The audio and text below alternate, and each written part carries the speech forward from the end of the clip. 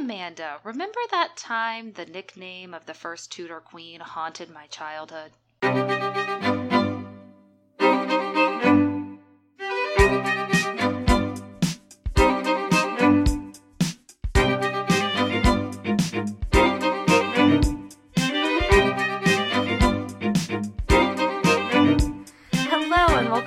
That Time, an historical podcast. I'm your host, Amanda Webb. And I'm your host, Anna Webb. And this is a podcast where two sisters totally geek out about their favorite moments in history. And guess what? We're talking about the Tudors again. Party! And we're talking about, I wouldn't say the most famous Tudor, because that would be her sister, but she's probably the most infamous Tudor besides her father. Yes, totally. Mary the First. Mm-hmm. But before we get into that, would you like a drink update? Of course. I have a new drink today. Ooh. It's a Red's Wicked Apple. Ooh. I don't quite know what the difference between this and a regular Red's Apple Ale is. It definitely tastes a little different, but I can't figure out, like, why. But it tastes good. Nice. So... I'm drinking water. Oh, we went with the musical version today. Feeling it. I like it. Thank you. So I'm a little, my throat is a little bit sore today, so I'm going to apologize in advance to our listeners if there's a lot of, throat clearing. I'm so sorry. It's really gross. The allergies are in a full swing. Allergies are real. It's so bad. We were in Boston a couple weeks ago, listeners, and my allergies were, pretty much perfectly fine the whole time we were there, and then I came back to Pittsburgh, and it was we've seized control of your sinuses once more. That's so cute that you thought that you could be fine. Yeah. Just kidding. We got you. Yeah. We got you so good. Okay, so let's talk about Mary. Mary Tudor, Mary the First, Mary Queen of England. So Mary is born February 18th, 1516 at Greenwich Palace in Greenwich, England. It has a different name, but I don't know how to pronounce it, so I'm just going to call it Greenwich Palace, which is what most other people do. Perfect. She is the only surviving child of our good old friend from episode 1. Oh my gosh, throwing way back. Way back. Catherine of Aragon, and of course, good old Henry VIII. They, of course, had other children, but none of them survived. And if you'll recall, 4 of Catherine's pregnancies resulted in a stillbirth, and the one the one son that she had did not survive. Right. So things are already going great for Catherine and for Mary. Yeah. So Mary is baptized Catholic, which is obviously very important, at the Church of the Observant Friars in Greenwich 3 days after her birth. I know, it's a good one. What a name. The Observant Friars. They really notice, everything. They really pay really close attention. Super close attention. Her godparents are Lord Chancellor Thomas Wolsey. We've heard his name. That is quite the title. Yes, well, in my mind, it truthfully all means nothing. It definitely means nothing. Her great-aunt Catherine of York, who's the Countess of Devon, is also her godparent. And Agnes Howard, Duchess of Norfolk. Not my Agnes Howard. Not our Agnes Howard from our college days. There's another episode where we talk about that. I don't remember which one it is, but me either. Just go back and listen to all of them. You'll find it. When Mary is a year old, she becomes a godmother herself. Oh, to her cousin. I didn't know that. Yes, Francis Brandon. I don't know anything else about him, but she's his godmother. He has 2 first names. Yes, he does. You're right. Man, 2 first names. I don't know why that bothers me so much. When somebody's first and last names are both first names. Yeah, I dated a kid in high school who had 2 first names. And that was probably the worst thing I ever did. Because of the names, no. Mm-hmm. Yeah, honestly. I mean, the relationship also wasn't great, but the name thing was worse for sure. It was worse for sure. So at age 2, Mary is... Okay, so... Sorry, let me just back up for a second. Throughout Mary's entire life, it's a big battle just to marry her off to someone. Sure. And there's a lot of back and forth and a lot of up and down for many reasons. Some of which we will get into. Yeah, we'll get into a good bit of it. But her first sort of marriage contract is when she's 2. Wow. She's promised to marry Francis, who is the Dauphin in France. Right. So he's the son of King Francis I. They have like a ceremony that has a lot of the sort of features of a royal wedding. So when she was 2, they did this? Yeah, so like they give her a little ring and like she's all in white and stuff. It's so strange.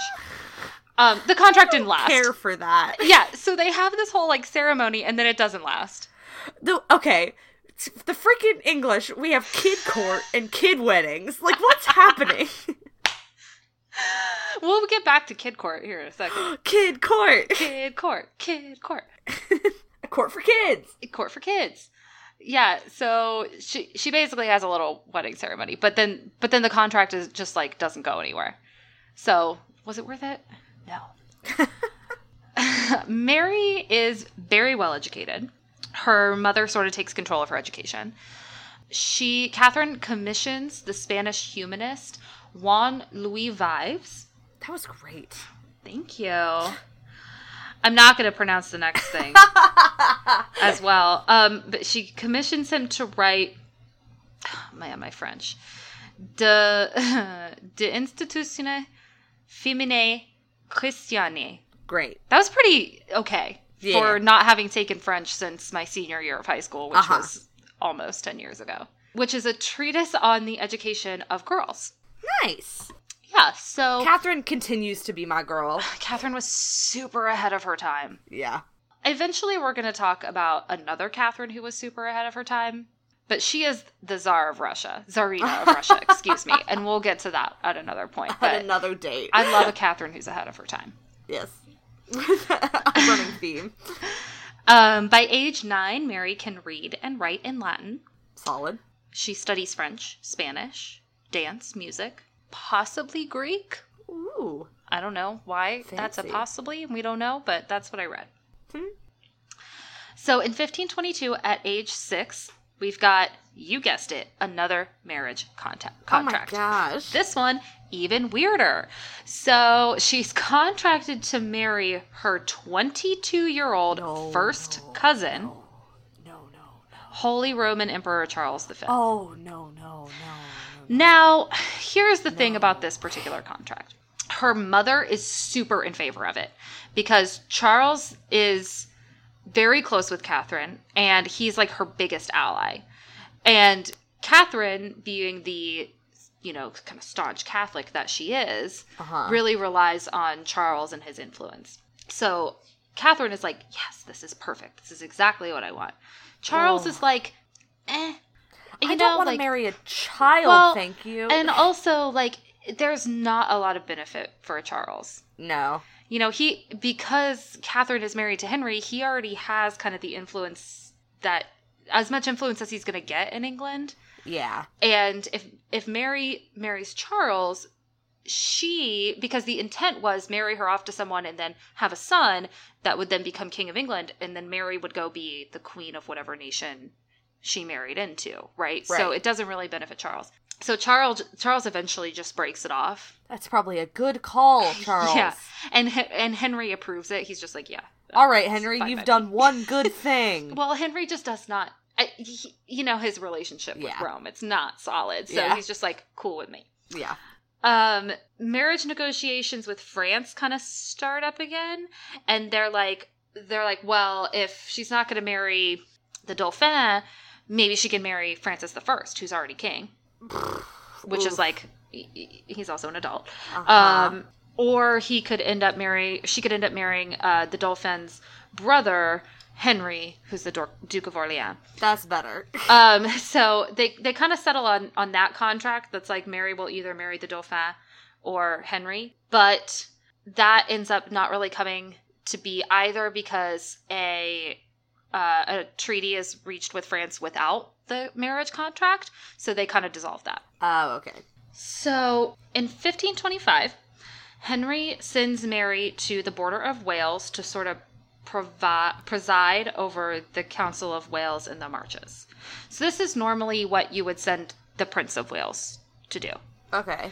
It's at this point, kind of more of a ceremonial thing to be like, look, here she is. She's the one in power and she's watching over you, kind of. Right. Because she's like, what? She's a child. Under 10 at this point? Yeah. She's like 9. So she's given her own court. Mm-hmm. Kid court. Kid court. That's as much of a kid court thing as I've got for her. I'm sorry. I built it up a little bit more earlier, but... That's okay. She had a kid wedding, so, you know. Yeah, she sure did.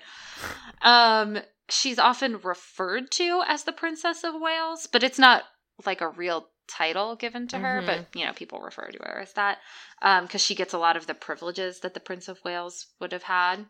Right. And then she ends up returning home back to the capital in 1528. Sure. Sis, yes? I just watched Richard II the other day. Oh, yeah. Mm-hmm. And all of the characters are named after all of this stuff that is meaningless to us as we go through all of this stuff. Because it's all like Duke of this and, you know, Prince of Wales and all that garbage. And then they stop calling them by their Christian names and they start calling them the places that they are given. It is so confusing. That's a real thing. I hate Remember it. in the last episode I kept calling what's his name I Norfolk? know. Because that's how they would refer to them. But it was just like... When you watch any of those like historical shows, like if you go and watch the show, The Tudors, when he gives someone a new title, he just starts referring to them as that. Yes. Yeah. But it was so hard to keep track of because the titles changed and then that character just had the name of a different character. Yeah. And it was too much. Yeah. It's confusing. So here's a small detail, but I think it's important and it'll kind of come back around. In 1531, so from 1531 on, Mary is often depressed and sick, and she has irregular menstruation, which I don't even know how you would really tell that in the 1500s. Yeah. But she's, you know, not super well all the time. Right. And we'll loop back around to it, but we sure will. It is a detail. By this point, Catherine has been sent away from court by Henry, Catherine of Aragon, our good friend, after he decides their marriage is not real. And Mary, at this point, is not permitted to see her mother. Ugh. I think they end up getting like one single visit for the rest of Catherine's life. That's so sad. Yeah. And we've mentioned before, there were definitely some people who would kind of smuggle letters between them, but there were like few and far between because it was difficult. And they never saw each other again. Oh, this is very sad. Yeah. So in 1533, as we know, Henry marries Anne Boleyn, and his marriage to Catherine is declared null and void. And Henry makes his break with Rome. Right. So this is obviously difficult for Mary for many reasons. You know, she's no longer in a position of high standing. Catherine is given the title of Dowager Princess of Wales, which is the title she would have been given as Arthur's widow. So if we recall, Arthur was Henry's older brother who was married to Catherine that's first. right, yes. And then he died, and then Henry married Catherine. Right. So that's the title she would have had she not married Henry. Sure. And Mary is declared illegitimate. Mary's 17 years old at this point. She is referred to as the Lady Mary, which you hear a lot, like when you're talking about Anne or any of the other wives and their relationship with her. She's referred to as the Lady Mary. Right. And her half-sister, Elizabeth, who you may know as Elizabeth I, is given Mary's place in the succession at this point. Right. Mary's household is dissolved. Kid court is no more. Aw, rip kid court. It's okay. It had turned into teen court at that point. Yeah, well, and, you know, her court was basically gone. We're talking about, like, her maids and stuff at this point. Yeah. But then she's sent to join Elizabeth's household. Right.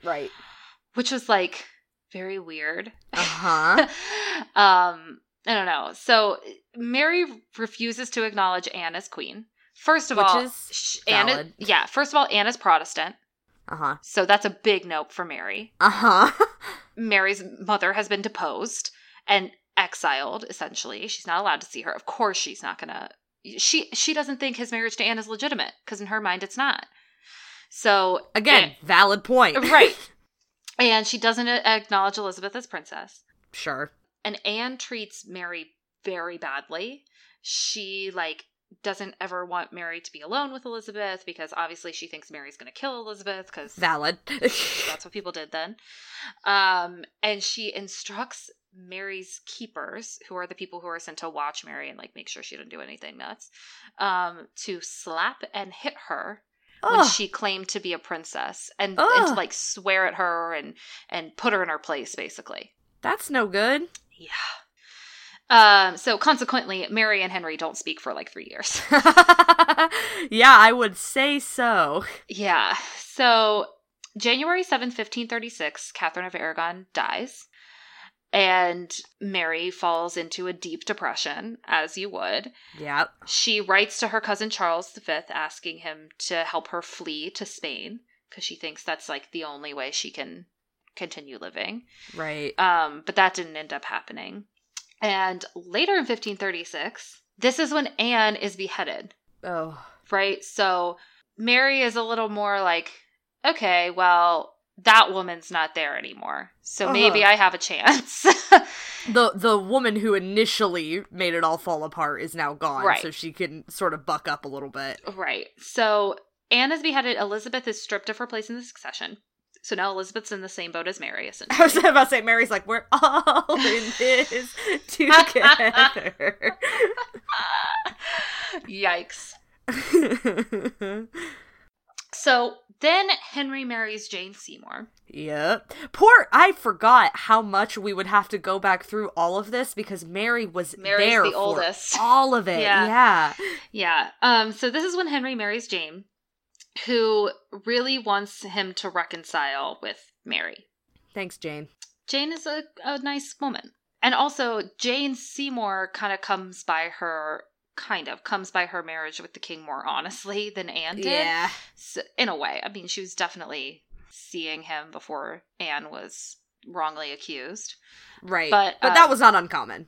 Right. And it wasn't, like, because of her that Anne... Yeah. I mean, it was and it wasn't. It was really just a side effect, right?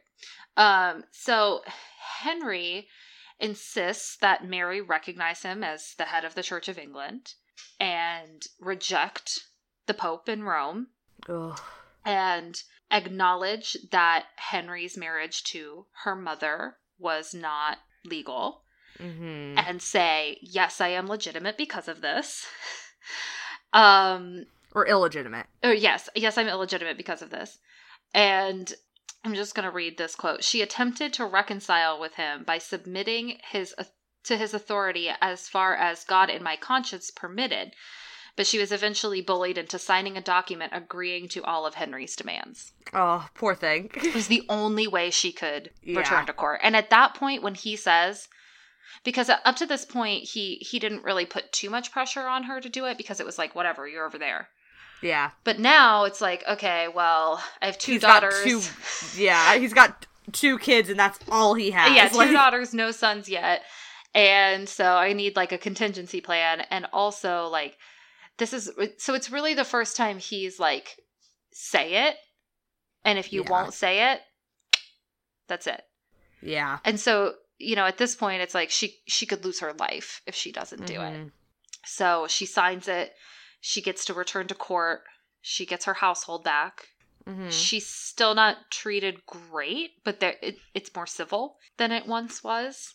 Right. So in 1537, it finally happens. Henry has a boy. Jane Seymour gives birth to a son, Edward, who you may remember from my last episode. Mm-hmm. And then Jane dies from complications, basically. Which is a bummer. Yeah. So Mary is made Edward's godmother. She's the chief mourner at Jane's funeral. Right. So she's kind of getting... She's getting back in there. Yeah. 1539, Mary gets a suitor. Duke Philip of Bavaria. But bad news, he's a Lutheran. And she'll be having none of that, thank you. So, she still don't got no husband. Yep. So then...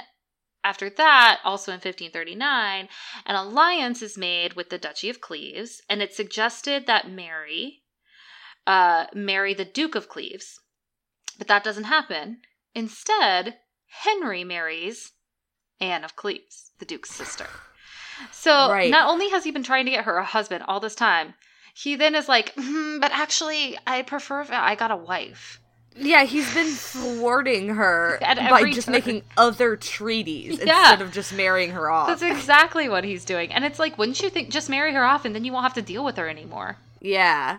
But Henry, as we know, loves to shoot himself in his own foot. Repeatedly. So, in 1541, another blow for Mary.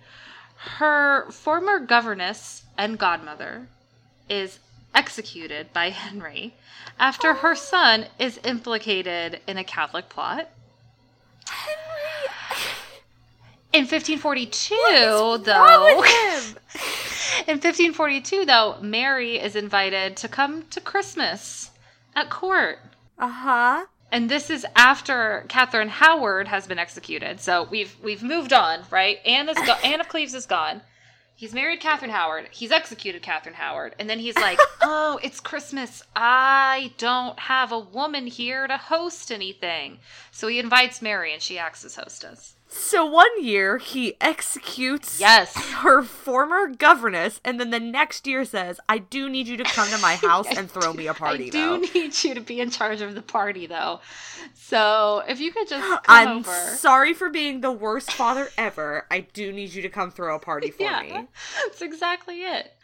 This man is terrible. But then, in 1543, he gets another wife. He marries Catherine Parr, and she's like, listen, I know you're mad at your daughters. I don't really love that Mary's Catholic either, but you should definitely restore them to the line of succession. Edward, because she knows she ain't having no babies. So she's like, you got one boy and you need a backup plan, so restore them to the line of succession.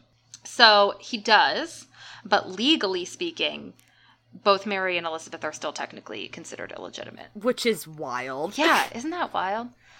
And I get why, because they can put people in the line of succession who aren't legitimate children. That happens all the time. Right, and it was an act of parliament, so it wasn't like... Exactly. Yeah. But also, bud, those are your children that you had in marriages. It's not like they were your bastards. Like, those are your children. Yeah, right, like, you were actually married to their mothers, so... If you were going to put one of your bastards in the line of succession, that would be a different story. Different game. But, like, bud... I can't believe he didn't. He had a bastard son that could have been the backup plan. But the public wouldn't have liked that. And the court wouldn't have liked that. Yeah. So, 1547. We've jumped ahead a little bit. Henry VIII finally kicks it. Bye. I'll say it every time he dies when we go through these stories. Bye. Out of here. Later. Edward succeeds him. We talked about Edward the last time we talked about the Tudors. So we're not going to get much into him. But when Henry dies, Mary inherits estates in Norfolk, Suffolk, and Essex, and is granted Hunsdon and a name I can't pronounce as her own. And this makes her the richest landowner in the country. Yes. So, since Edward's still a child, a regency council is ruling while he's in minority. Right. It's mostly Protestant, so... Which Mary hates. Mary's back on the back burner, like, what do I do now? She remains devoutly Catholic. And actually, a lot of the things I, listened to about it were she was always a devout Catholic, but when Edward took the throne, that was when she really became, got into her fervor. Yes, she became fervent. Yeah. She continues to participate in math. Oh my god. Math. She keeps doing math. She keeps adding up those numbers, even though her new religion is the math. whole world tells her not to, but she's gonna keep adding and subtracting until she can't anymore. You can't stop her. Just gets really deep into math. This is my dream, Dad. She's like, my dad's gone and I can finally live out my passion. Math. She keeps participating in mass. Which Edward wants to abolish. He does make it illegal to attend mass in 1549. And she keeps doing it anyway. Yes, she does. He permits her to keep doing it, but only in private. Right. Because Mary has land, and she's got influence, and she's got public favor.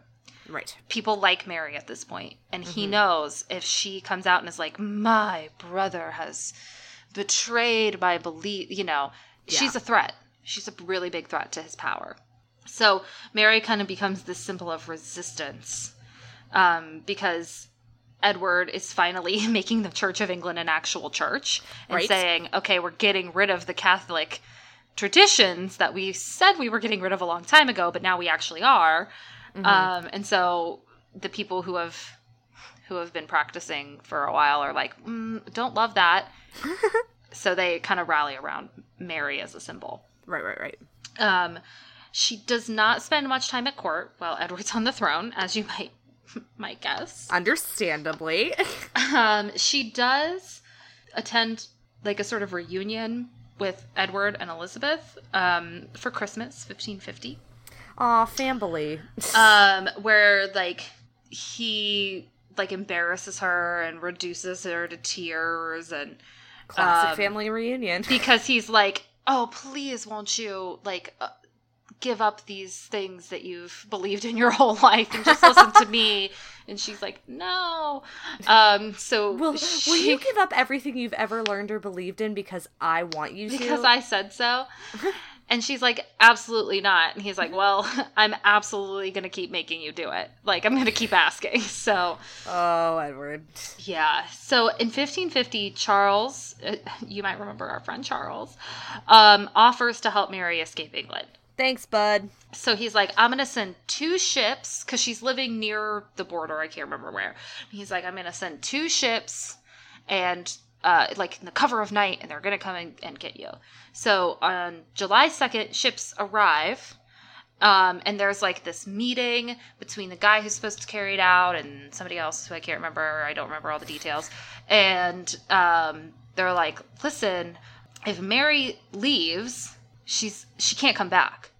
She's essentially going to be in exile, which means if Edward dies, she's given up her right to the claim to the throne. And so is this really the best plan? And so Mary decides to stay. And stick it out for a little longer. Yeah, and she at this point has convinced herself, like, God has put me here to save England. So, okay.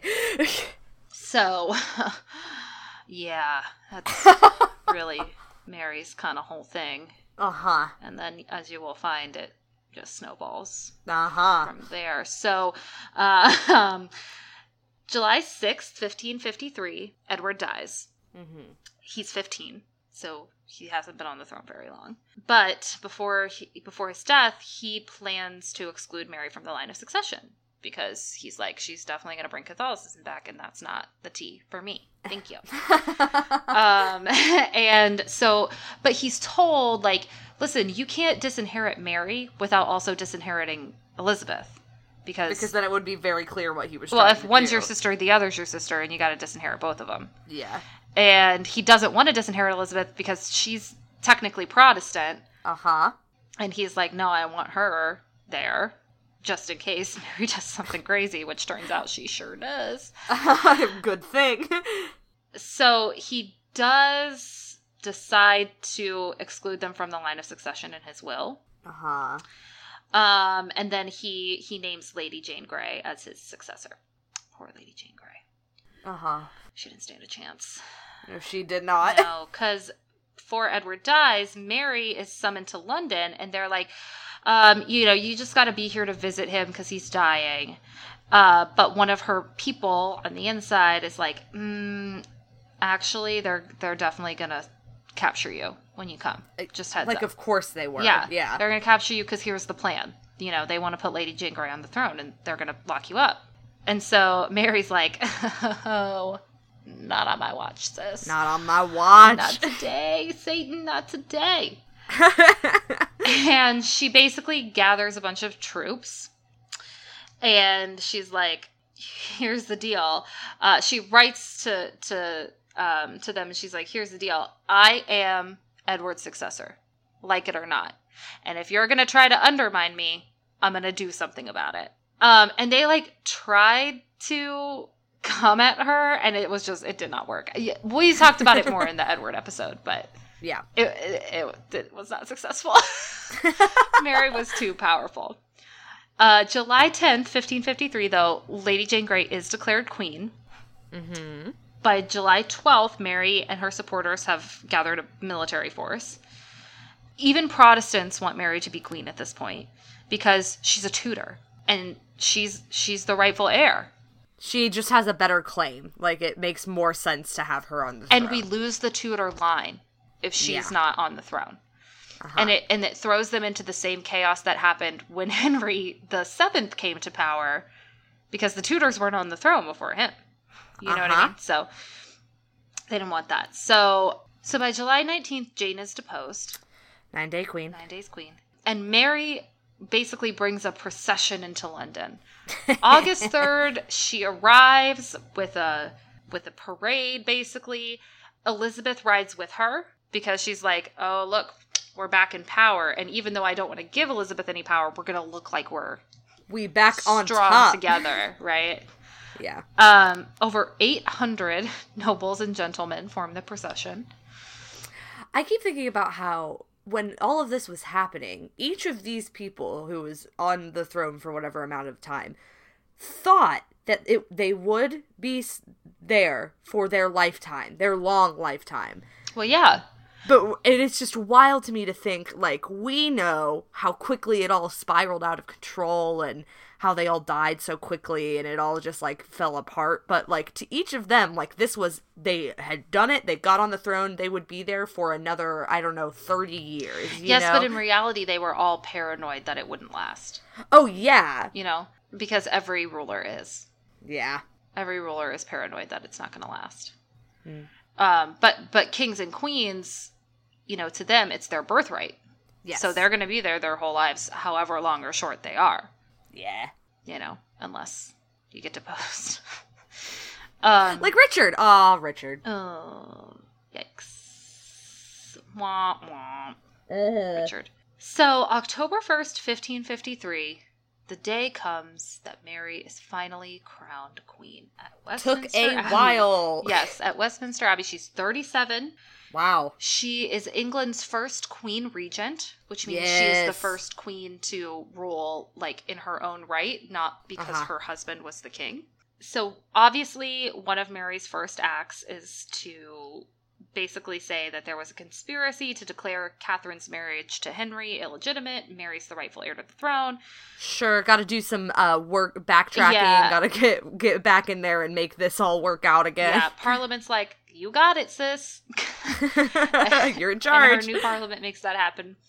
And then she turns her focus to finding a husband. Yeah. Because now Mary has to produce an heir.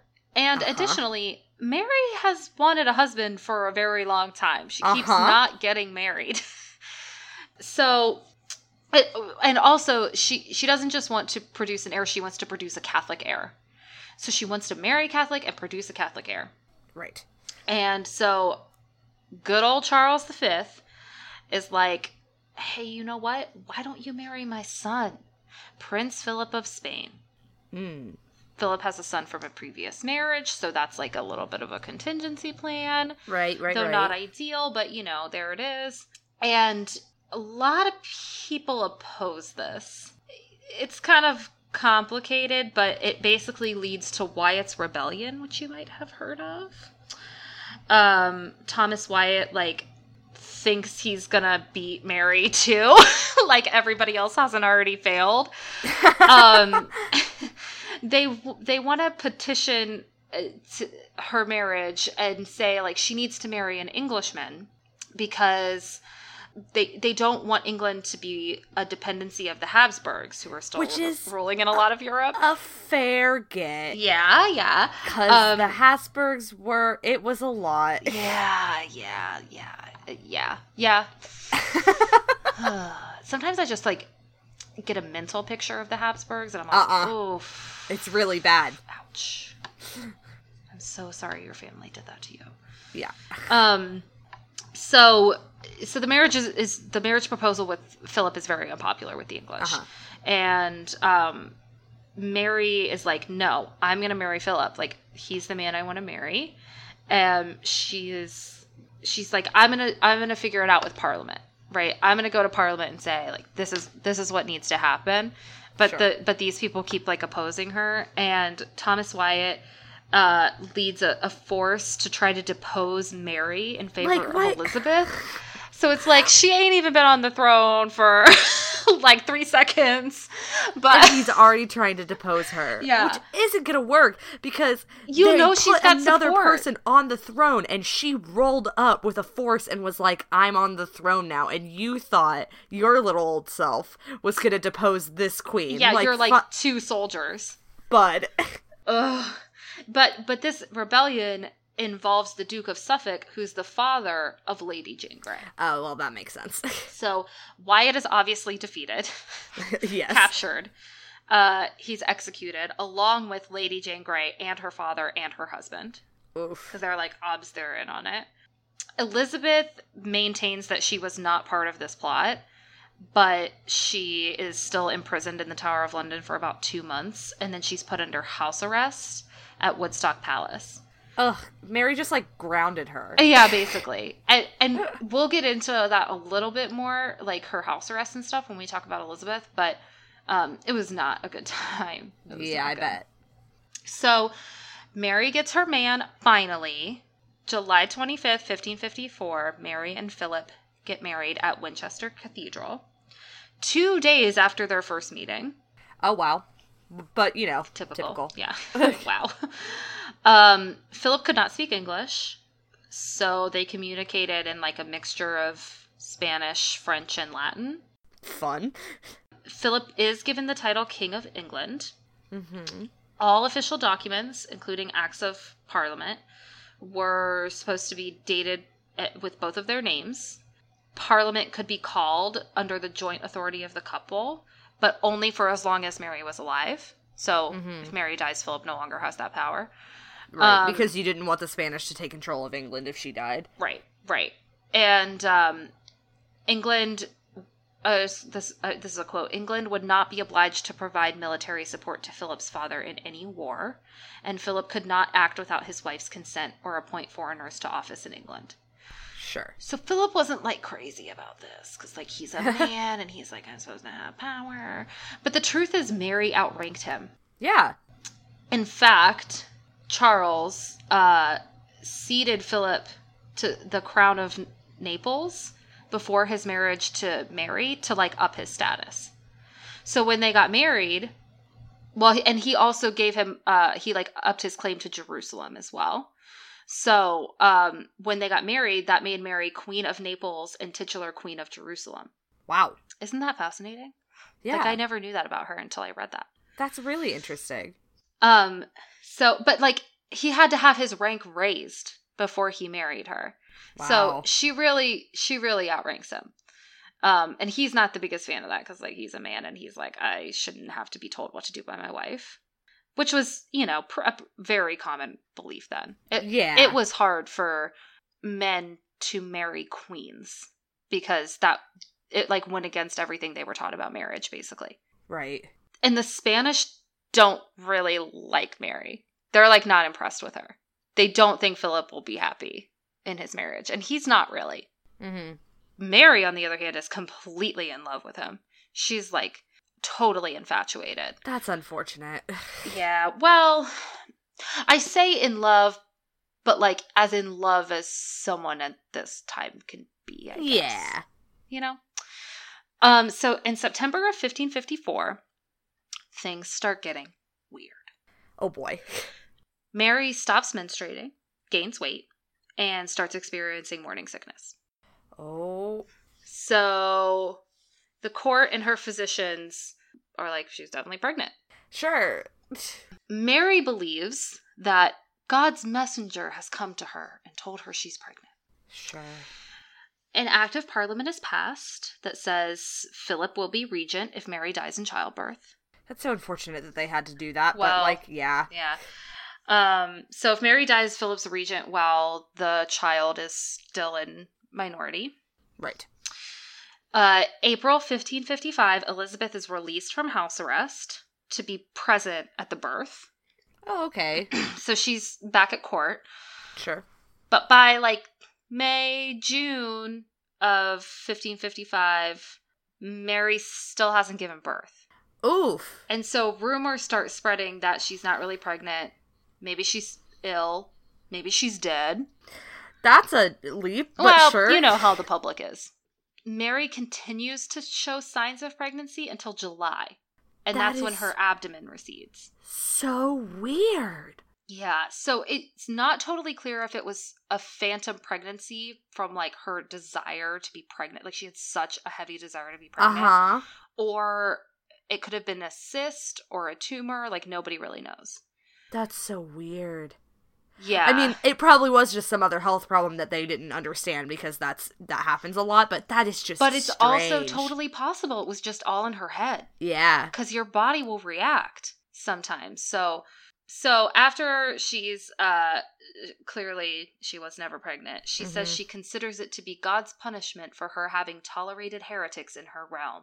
So God told you that you were pregnant. But then he was like, But then kidding. he was like, just kidding, I've been punking you for months. Like, what? You've been punked! There are cameras there, and there, and there, and there. It's so unfortunate. Yeah, basically. So Mary's like, clearly I'm being punished because there are heretics all over my country. So we're going to have to do something about that. This is where it starts to get pretty wild. Philip is like already super not happy with Mary. And so he's like, you know what? I'm actually just going to like go command my armies and like, see ya. And then Mary gets super depressed because she's already prone to depression. Elizabeth stays at court until October.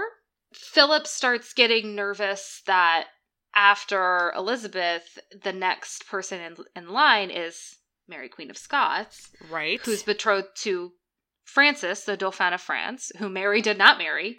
Yep. And so Philip is trying to get Elizabeth to marry his cousin, the Duke of Savoy, so that they can keep a Catholic succession. Sure. If Mary dies and Elizabeth ends up taking the throne. Right. But Elizabeth is like, I'm good. And also Parliament was not going to agree to it because it would have kept them under like the Habsburg line in one way and or another. People weren't even happy about that to start with. Right, exactly. So before she's crowned, Mary had said to everyone, listen, I'm not going to compel you to conform to Catholicism. But by the end of September, she had arrested a bunch of Protestant churchmen. Sure. So, and this includes our old buddy Thomas Cranmer. There he is. Mary's first Parliament abolishes the religious laws Edward had put into place. That took so long to come into existence, and then he finally put them all in place, and then she was like, just kidding. Super quick turnaround. Church doctrine is restored back to the form it had taken during the 6 Articles, which reaffirmed clerical celibacy. So that meant that any married priests didn't get their benefices. Oh, that sucks. Yeah. Among many other things. But, sorry about it. Philip convinces Parliament to repeal Henry's religious laws, and the English church comes back under Rome's jurisdiction. Wow. So we have made a very drastic shift again. Yeah, like Henry spent years being like, I do want a new religion because I do want to get married again, but I don't want to put any of the work in. And then as the second he was gone, his kids were like, let's make a church. Let's make a church. Like, they just immediately got to work going, you took so long to do nothing. It's my turn. Yeah, and Edward was like, I'm going to do all the things my dad actually wanted to do, but he didn't. And then the second Edward was gone, Mary was like, heh, suckers, we're going all the way back. Take it back now, y'all. Take it back now, y'all. 4 hops this time. So the monastery lands that were confiscated under Henry are not returned to the church, but the landowners who are very influential, get to keep those. Sure. But the heresy acts are revived by the end of 1554. Oh, God. This is so much. So the heresy acts are basically like, you commit heresy, you dead. And heresy is anything that goes against Catholicism. Oh, no. It's gonna get so bad. Yeah. So execution of Protestants begins taking place under the heresy acts. It gets bad immediately. Around 800 Protestants who were rich and who could chose exile instead. And that included John Fox, who becomes a very influential person for speaking up about Protestant persecution. The first executions begin over a period of about 5 days in early February of 1555. Wow. Thomas Cranberry, oh my God, I can't read. I'm like messing up words. I'm dying. These allergies got me messed up. I ain't been sleeping. Thomas Cranmer. I prefer Cranberry. Cranberry, who was the Archbishop of Canterbury. There we go. Who was imprisoned, was forced to watch Bishops Ridley and Latimer being burned at the stake. Oh my God. Cranmer recants and is like, yo, actually, I don't want nothing to do with Protestantism. Yeah, I would too if I had watched people burned at the stake, probably. Yeah, I'm a Catholic now. Are we good? And under law, that means that he should have been reprieved. Yep, like the witches. But Mary has a grudge. Yep. And she refuses to reprieve him. That's when you know. Yeah. The second she goes, oh, that's the law, but I hate you. That's when it all starts to spiral. Yeah. So on the day of his burning, they give him this thing to read. That's basically like, Protestantism is evil, and if only I had seen it sooner. You know, like they're trying to make him a mouthpiece to get people to come back, to recant, basically. Yeah. And so they set him up there to give this speech, and he goes off script. Ooh. And he's like, actually, this is BS. Yes. In fact, I am a Protestant. And, yes. And they're like, nope. And they pull him off stage.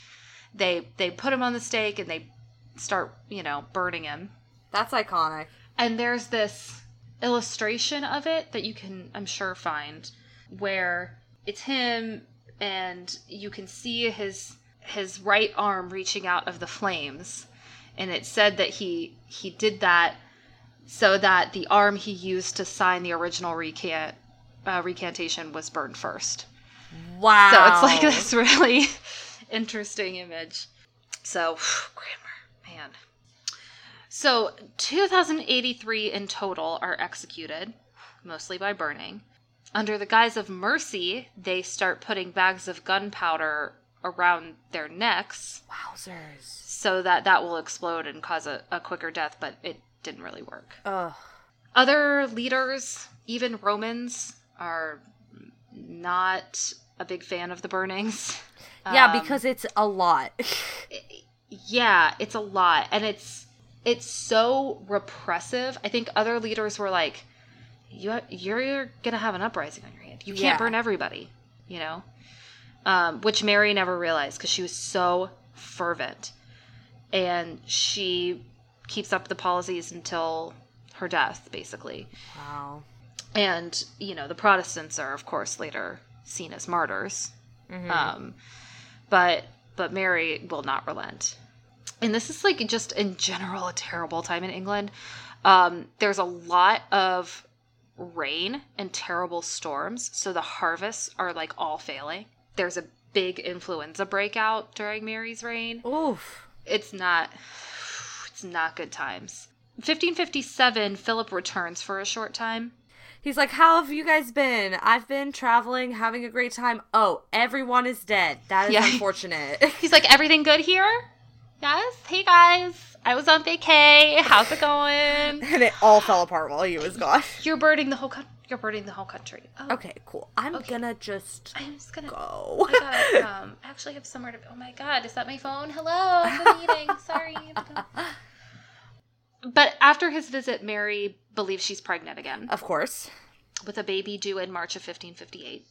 She is like pretty convinced that she needs to write a will at this point. Mm-hmm. So she declares in her will that Philip will be regent during her child's minority reign. Mm-hmm.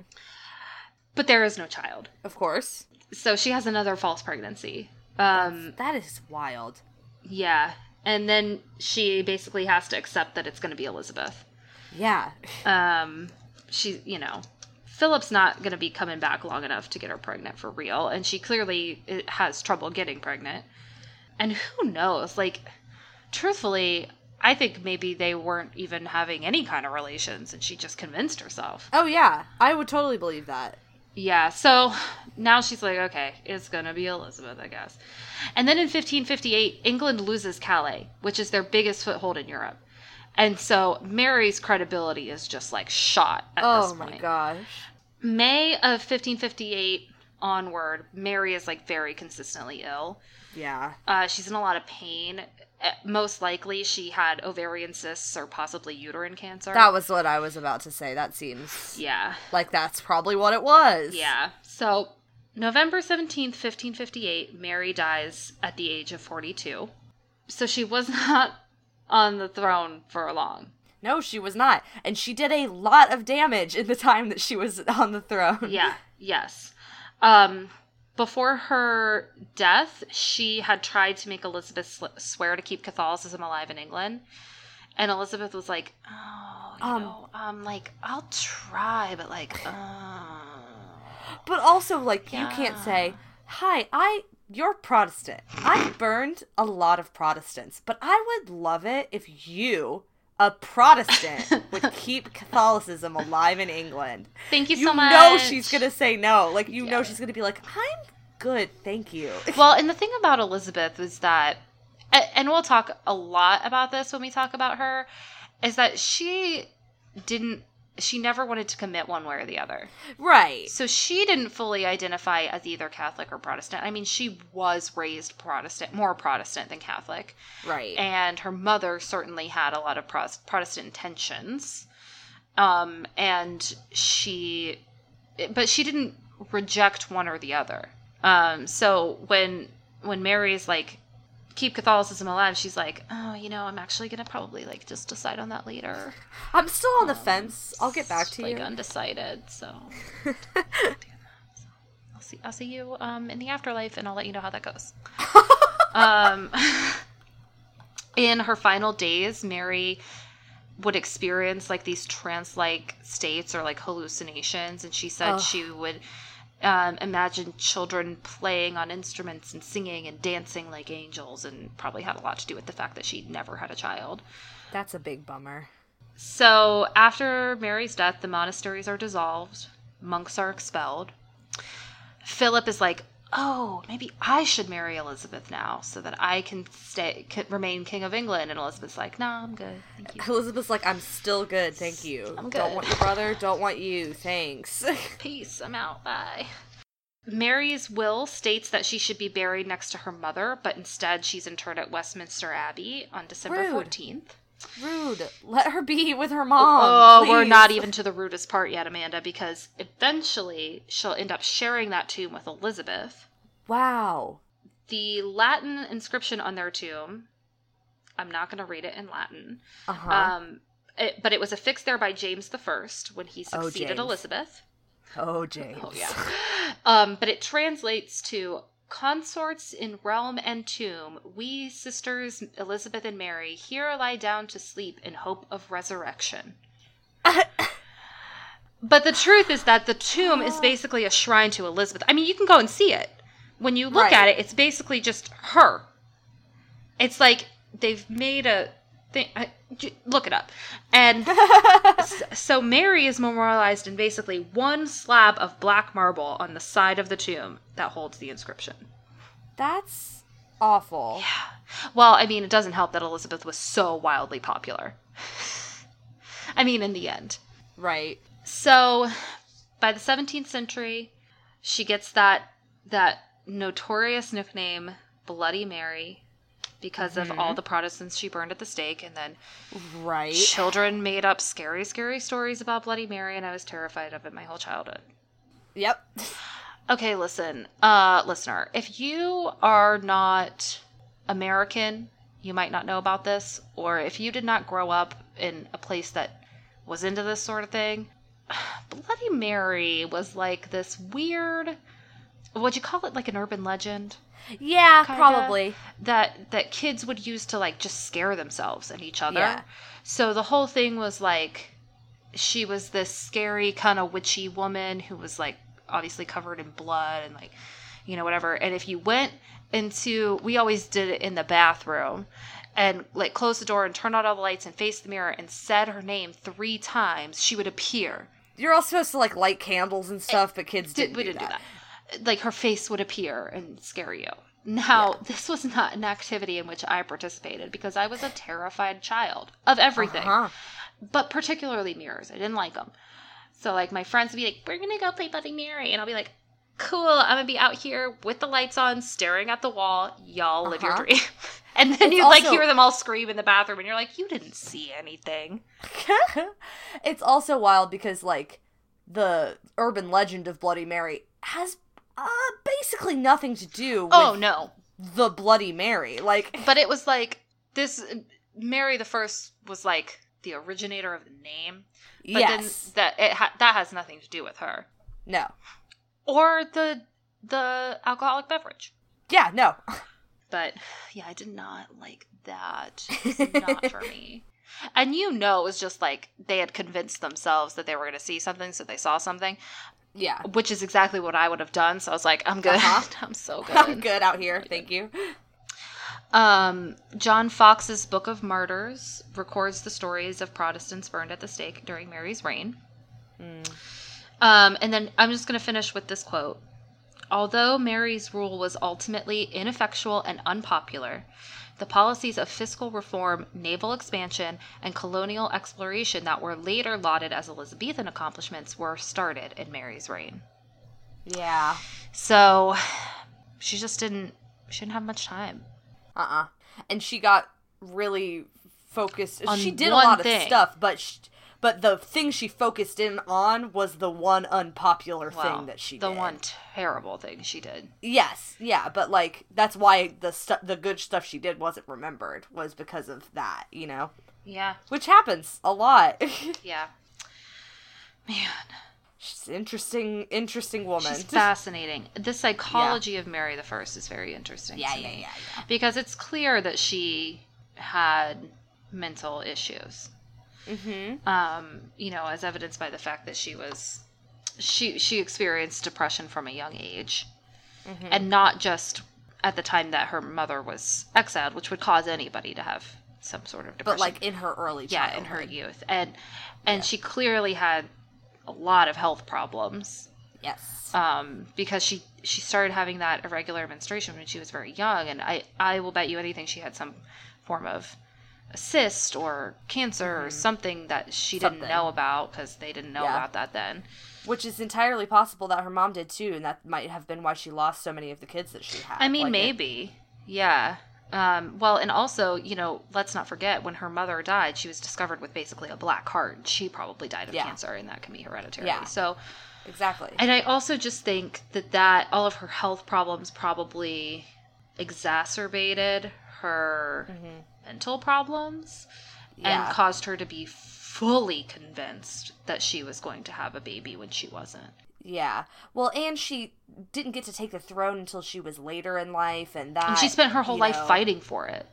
Yeah, and that had a big effect on all the things that she decided to do, and probably why she tried to do so many things so quickly, because she was just like, I don't have any time. Like, she was older, she didn't have a kid, and like... And truthfully, Mary wasn't trained to be queen. No. You know, some rulers... Not in the way that most people get to. Yeah, exactly. You know, like... When they're when they grow up knowing I'm going to take the throne one day, they're prepared in some way for it, for the most part. And she wasn't even trained to be a princess or a wife, because they just wrote her off as soon as Henry didn't want her And her whole anymore. focus was becoming a wife when she was growing up, because then she would have something for herself. That was like her one marketable quality. Yeah. Oh man. It's her life was tragic. Like that was and it led her rough to set of things to have to happen. It led her to bring tragedy on others, just like which happens all the time. Yeah. Yeah. So let's do a little bit of Google autofill. Let's do this. Okay, is Mary Tudor, because you search Mary 1 and you get too much weird stuff.